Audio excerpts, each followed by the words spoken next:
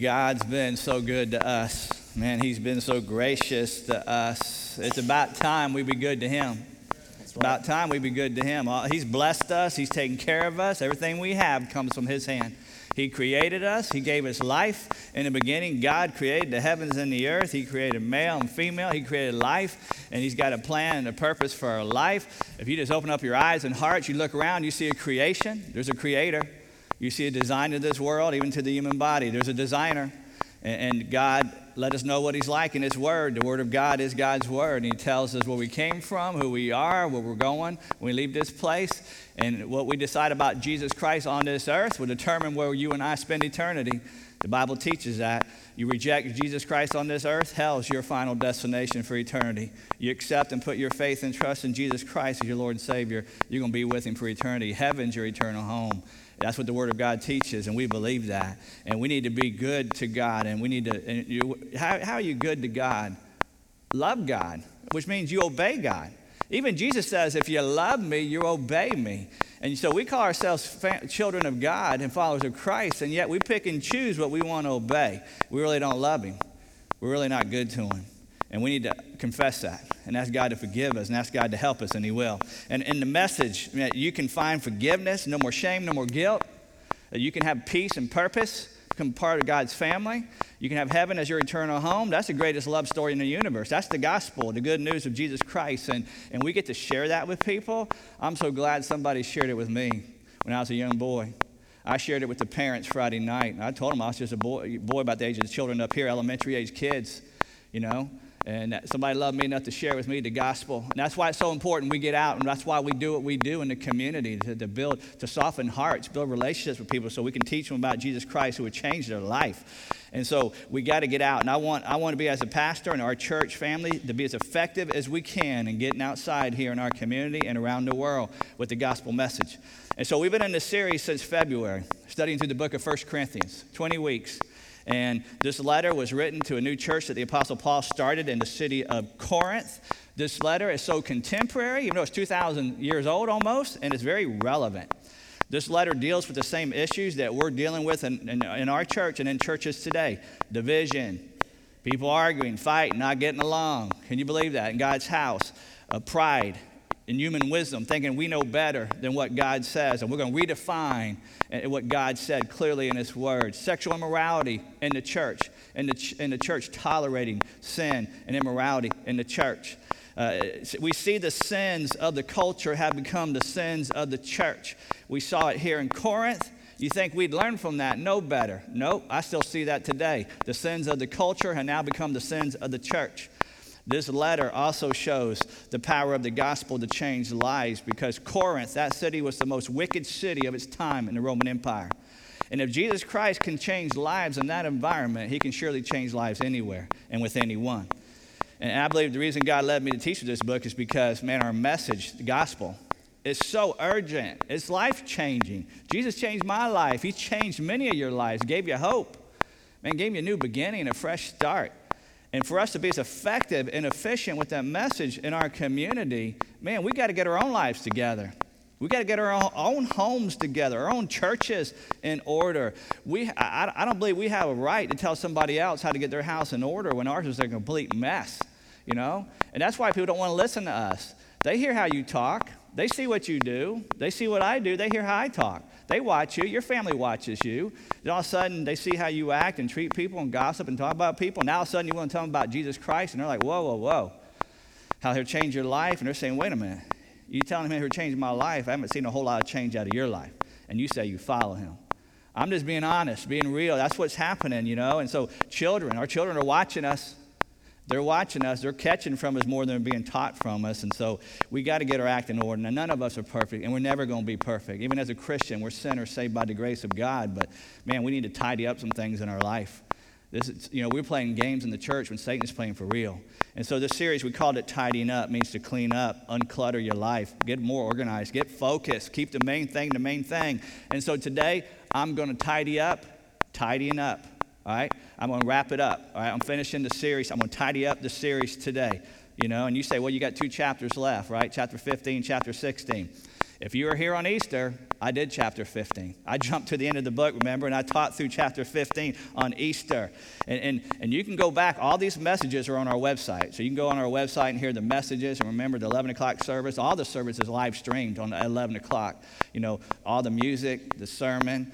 Next service at 11 o'clock, all our VBS children, the VBS children will be on stage singing and sharing. We're going to share some stuff about the money they raised, what they did, all that. So it will be going on at 11 o'clock. But all the services going back a couple weeks are still on our website, our Facebook page, I mean.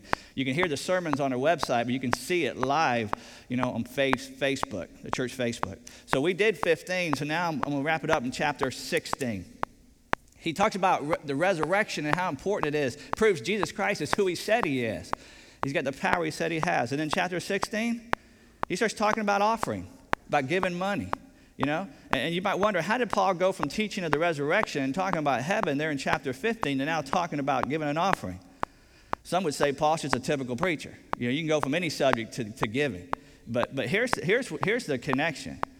Paul argued that the resurrection of Jesus Christ should make a practical difference in our life. It proves that Jesus Christ is who he said he is, and that, man, we can find forgiveness and be spiritually born again, and we can have heaven as our home. And he told us, just knowing that, the resurrection should cause us to give ourselves fully to the work of the ministry, that we should give ourselves fully to the Lord, that we should do whatever it takes and be sold out, because Jesus Christ is real and what he did is real. That means heaven and hell is real. And so we got a job to do. And one of the obvious ways to love him with everything we got is to use everything we got for his glory, including money. And I know a message on giving is very uncomfortable. What a way to end this series, you know? But at the same time, money plays a significant role in our lives. And it only makes sense to seek God's wisdom on how to use our money, because we have messed it up big time. I say about everything. Marriage, sex, money. You want God to bless it, you got to do it his way. Parenting, you want him to bless it, you got to do it his way. And the money we give to God is very significant. I mean, it's a loving act. It's an obedient act. So in chapter 16, it seems like Paul, he abruptly starts by talking about the collection of money for God's people and for ministry. But remember the context of this letter. Paul wrote this letter because that was a brand new church, all kind of issues in the church, and they had all kind of questions, and they wrote him a letter with questions. He's now responding to the questions that are being raised by the church, by the Corinthians. They wanted clarification even here on money and giving and supporting the ministry. That's how it starts. But there's a lot in this chapter we're going to look at, all right? So we're going to start with chapter 16. If you're able, would you please stand with me in reverence and honor for God's holy word? Look at that last verse of chapter 15, if you have your Bible, 58. Therefore, my dear brother, stand firm. See, that's the key. I want you to stand firm. That's the theme he's going to talk about in chapter 16. Stand firm. Let nothing move you. Always give yourself fully to the work of the Lord, because you know that your labor in the Lord is not in vain. Keep doing what God's called you to do. Even if you don't see results, keep doing it, because God says his work is never in vain. 16. Now, about the collection for God's people. Do what I told the Galatian churches to do. On the first day of every week, each of you should set aside a sum of money in keeping with his income, saving it up, so that when I come, no collections will have to be made. Then when I arrive, I will give letters of introduction to the men you approve and send them with your gift to Jerusalem. If it seems advisable for me to go also, they will accompany me. After I go through Macedonia, I will come to you, for I will be going through Macedonia. Perhaps I will stay with you a while, or even spend the winter, so that you can help me on my journey wherever I go. I do not want to see you now and make only a passing visit. I hope to spend more time with you, if the Lord permits. But I will stay on at Ephesus until Pentecost, because a great door for effective work has opened to me, and there are many who oppose me. Jump down to verse 13. This is a key verse I'm going to hit on too. Be on your guard, stand firm in the faith, be men of courage, be strong, do everything in love. You may be seated. This chapter, you can kind of see my headings here. This church we want to be an effective church. And what's an effective church? You got to be very thankful and grateful and be a giver. Don't be a taker. Be thankful givers. We got to be tough-minded in our faith. You know, we're in a post-Christian nation now. God's blessed this nation that at one time was a Christian nation. We're in a post-Christian nation now, and we got to start thinking like that. I think like that. I tell myself our church is like the churches in the book of Acts. That's how we got to look at how we do ministry. That's why we do so many different types of ministry. In Taekwondo on a church campus, martial arts. But it's reaching a lot of kids that will come, and day camps and art camps and music camps. And man, I wish I had that when I was a kid growing up. We didn't. But things are different today. People just don't wander in the church anymore today. You got to build relationship with people. You got to earn the right to be heard. And so you got to be thankful givers. You got to be tough-minded in your faith, because the world's telling us what we believe from the Bible is old-fashioned and outdated. But we also got to be tender-hearted. We got to have a tender heart, and so we got to balance all that. And we see that here in this last chapter. Thankful givers. Man, they're giving of their gifts. Remember, he talked about gifts last week, and God has blessed us as Christians with certain gifts and abilities and passions for certain things. We need to be very grateful and thankful, and we need to give that back. Our time, our talents, and also our finances we see here. Why is that? We see there in verse 2 that, there is a great need, and in verse 9 we see there's a great need and opportunity and blessing. You see verse 2, on the first day of every week, that was Sunday back then, each one of you should set aside a sum of money in keeping with his income, saving it up, so that when I come, no collections will have to be made. Verse 3 says, and when you do, we'll give it to men you approve. Remember that, men you approve. Verse 9, why? Because a great door for effective work is open to me, and there are many who oppose me. Here's the point I want you to see. There is a great need, there is a great opportunities, and there's great blessings. There wasn't at Corinth. Corinth, that's a brand new church. Christianity was brand new. That was the most wicked city in the Roman Empire. And now we have this new message of hope and forgiveness, and you can have a fresh start, a do-over through faith and trust in Christ. And he can change anything, any addiction, anything you have, he can change. So there's an open door for them. People were searching, they're lost, they're hopeless. Man, I think about us here in Osceola County, and right here where God's put us on this corner. Well, I truly believe this. I'm very thankful and very grateful to be a pastor of this church on this corner in this town during 2019. I know things have gotten crazy. Things have changed in the last 34 years, 35 years since I've been here. Things have changed. This town has changed. But I'm very grateful and very thankful because God is bringing the hurting, lost world right here to us. What a great place to be a Christian missionary. What a great place where you can reach people who are hurting. Close to 5,000 homeless children in our county. What a great place to have, great reason, too, to have a Christian church that cares about kids. That don't just say it, but we're going to do whatever we can to reach them. Thankful. And we need to be givers. There's great need, there's great opportunity, but God says there's also great blessing, here. And see, the reality is finances helps us fund many of the ministries that we do. That's just a fact of life. When you get VBS, we had this week, and our budget for everything cost us probably close to $10,000 for this week. We had KPD, we had police officers here every day, all day long from 8 o'clock to 5:30, because that's just the environment we live in, where this church is at. We want to make sure our kids are safe, the air being running constantly in all our buildings, security, materials, the VBS, snacks for those many kids every single day. It just costs money to do that kind of stuff.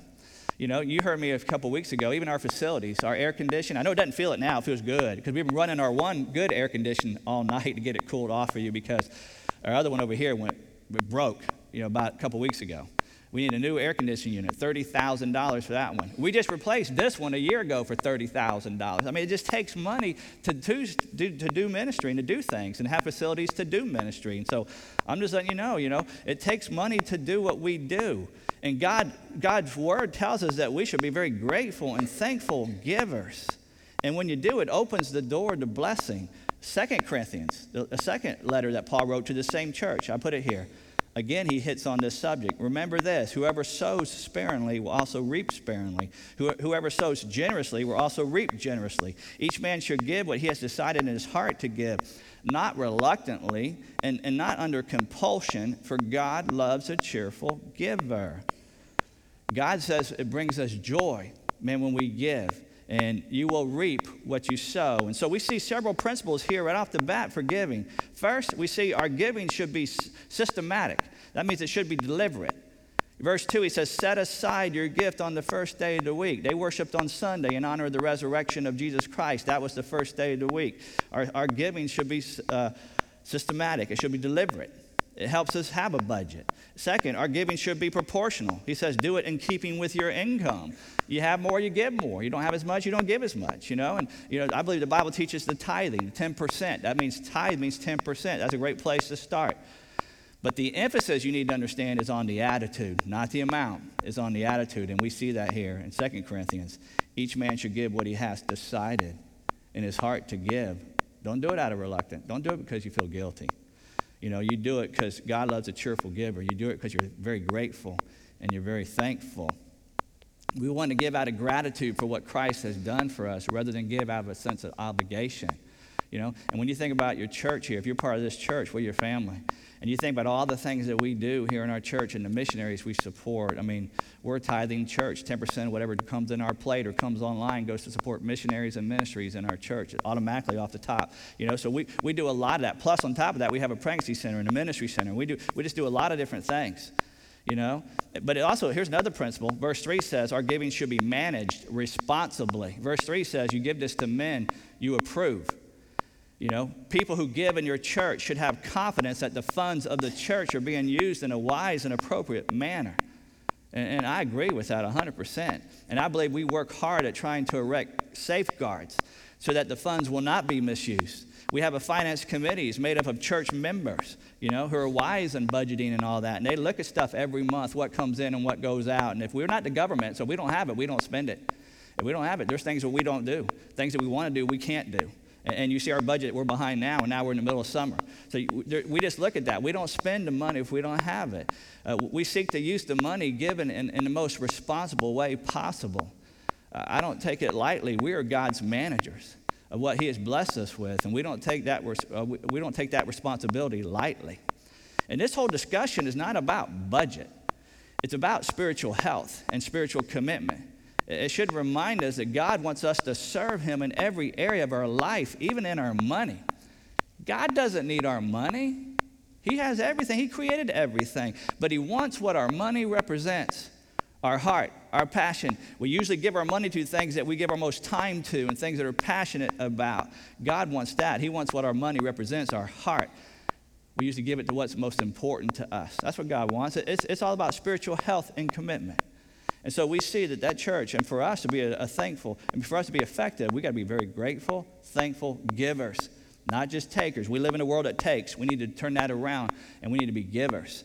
But also we see here, Paul gives a final challenge, and these final words are tucked in this last chapter. 2 verses I want to spend the rest of the time with and examine with you. Here Paul lays out principles that every believer needs to hear. Every believer needs to obey if they want their faith and they want their church to be all that God wants it to be. For us to be effective as Christians, for us to be effective in our mission as a church, to be a growing, effective Christian life requires both of these things. We got to be tough-minded in our faith, and we got to be tender-hearted with people. So that means we got to be tough-minded. That means we got to think clearly. We got to believe soundly. And we got to be tender-hearted with people. We got to extend compassion and forgiveness the way Jesus does for us. And you need both. If you reverse this, and I know churches do this, they don't mean to, but they come across like this. They're very weak-minded. They don't know a whole lot about the Bible, and they got tough hearts. They're weak on convictions because they want everybody to love them and appreciate them, and they don't want to offend anybody, but they're very hard on one another. And they gossip and they slander, and so that kind of church causes all kind of division, and it will not grow. We need to be tough-minded. Be on your guard. Stand firm in the faith. Be men of courage. Be strong. Here's what that means. First one is be on your guard. Stay awake. Stay alert, especially today. Satan hates us. He hates what we're doing. There are enemies out there that we got to watch for and be alert to. We all, me included, have weak spots. We have temptations in our life, and Satan knows them too. Our enemies know where they are too. And we need to be alert and aware of that. Satan is the enemy of our soul, and he's ready to pounce on us any chance he gets. He's always looking for that crack in the door. 1 Peter 5:8, be on the alert. Your adversary, the devil, prowls around like a roaring lion, seeking somebody what? To devour. He wants to destroy you, kill you. The moment you and I came into this world, we were drafted into a lifelong battle with Satan and temptation. Nobody is immune to that, and you can't escape it. If you're a believer of Jesus Christ, you can't escape it, so you better be on your guard. That word on guard is an image of a soldier who's standing guard. His job is to guard the security of the base or the camp. He's got to keep his eyes open at all times, and he's got to stay alert. He cannot fall asleep, And yet I think the American church has fallen asleep, and look at where we've gotten. in this country. I can't believe where we're at in this country and things that we stand for and we allow and we redefine and this and that, and we don't talk about things. We need to be on the guard. Evil has triumphed in this country because good, godly people have said nothing, done nothing. Picture a soldier here walking through a minefield as he advances against enemy lines. Every step must be careful. Be careful where he places that. Careful attention to everything, to the terrain. He's got to be on the alert, be on your guard, but also be firm in your faith. The military metaphor continues. A soldier stays alert to attacks. He knows they could happen and come at any time. But once the battle is engaged, a good soldier must hold his post. They must not give an inch. Their orders are to hold back the enemy and keep their ground. We've given up ground. We got to reclaim the ground. We got to reclaim the territory. We must know what the Bible says and why the Bible says it. We must believe it and always stand firm in what we believe. The Christian faith is not about believing whatever you want to believe. It's about believing the truth found in God's word.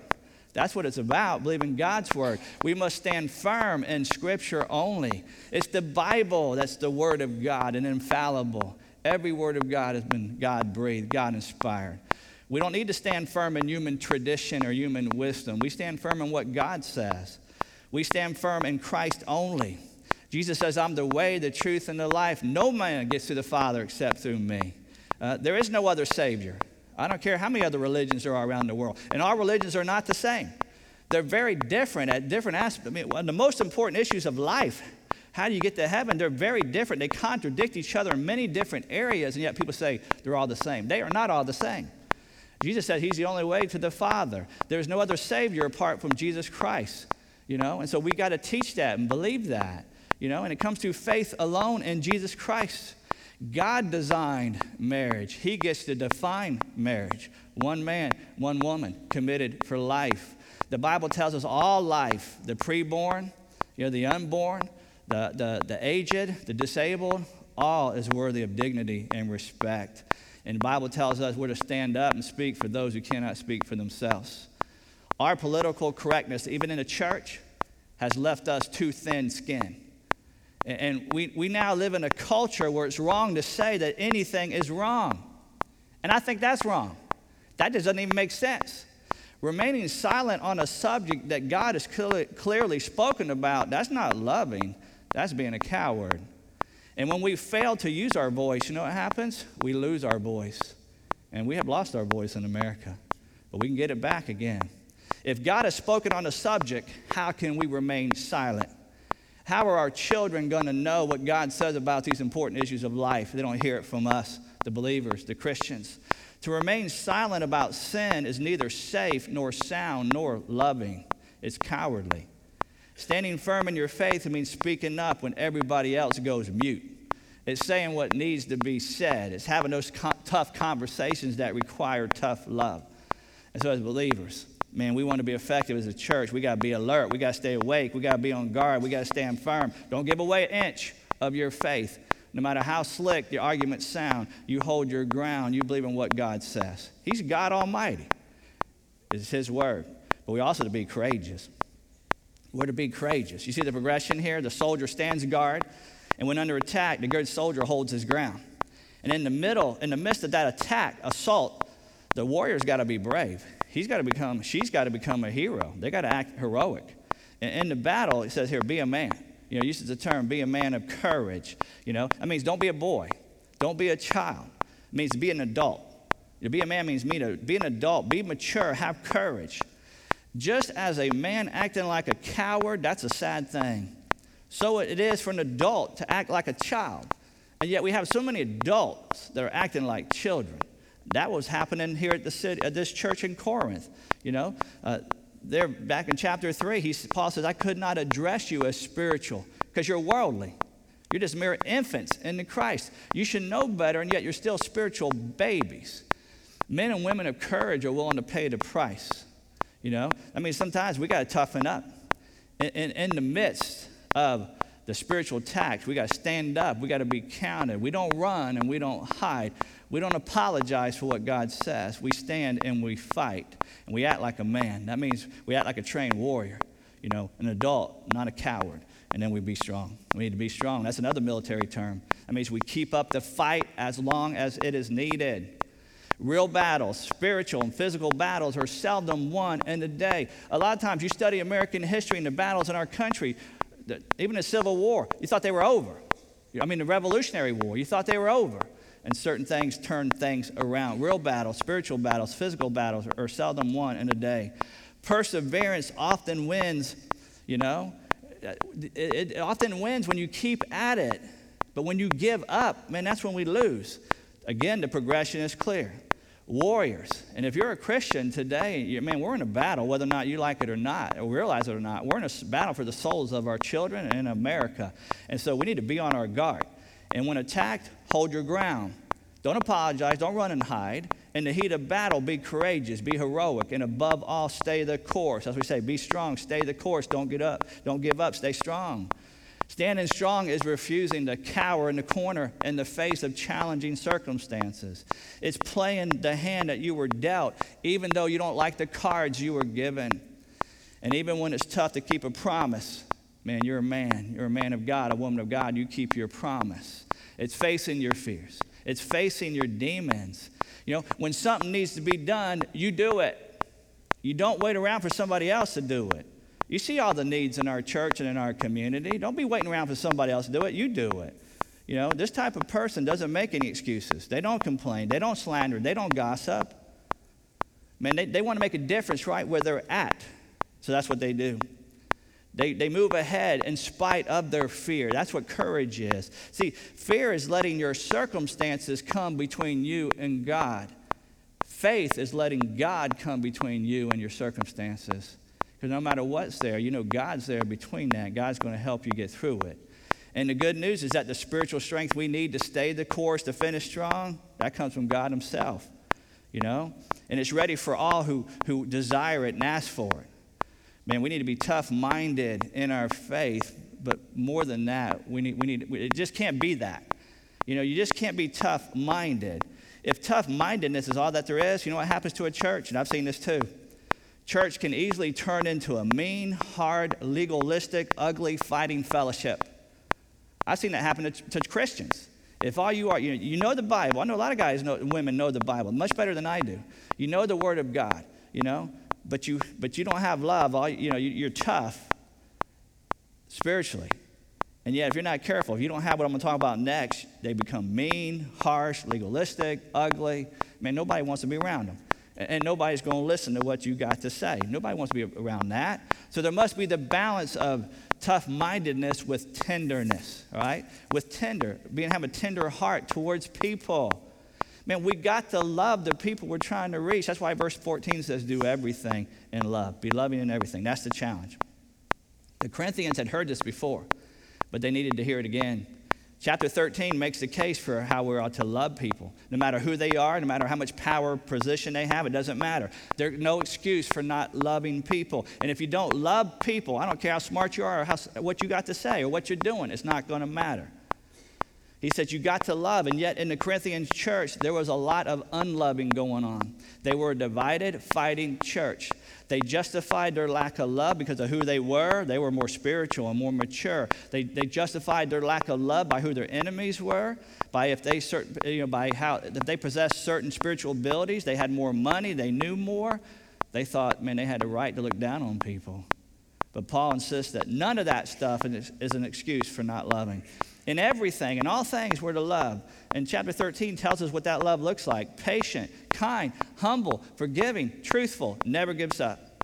Loving like this and loving in everything affects everything. It calls for our love even in worship. We've got to love God more than our own preferences. We love God, we got to love our neighbor and care about their needs. Love considers others.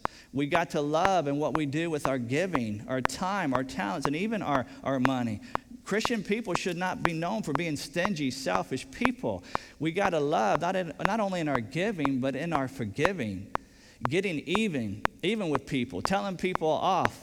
You're talking mean or angry about people, man. That's not going to work from here on out if you're a follower of Jesus Christ. That's not loving. We got to love. We must love our brothers and sisters even when they are wrong or even when they hurt us. We got to love the needy around us. Jesus said the world's going to know we're a Christian by what? By how we love one another. Only when outside people see us loving each other unconditionally will they want to be inside people and be a part of us. So make no mistake about it. Love's not easy. Loving like that's not easy. And not everybody's going to love you back. But it's what we're called to do.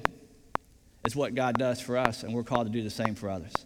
So our challenge, is to walk this delicate balance, being tough-minded in our faith, but be tender-hearted with people. And then Paul concludes, verse 22 in this chapter, he says, "Come, O Lord." That's a very significant ending for this letter, because Paul's been talking about Jesus, who he is, and the resurrection of Jesus Christ, and he says he's coming back again. Come, O Lord. Anticipate the return of Jesus Christ. When we're reminded that Jesus Christ could return at any time, we're going to start paying more attention to what matters for eternity.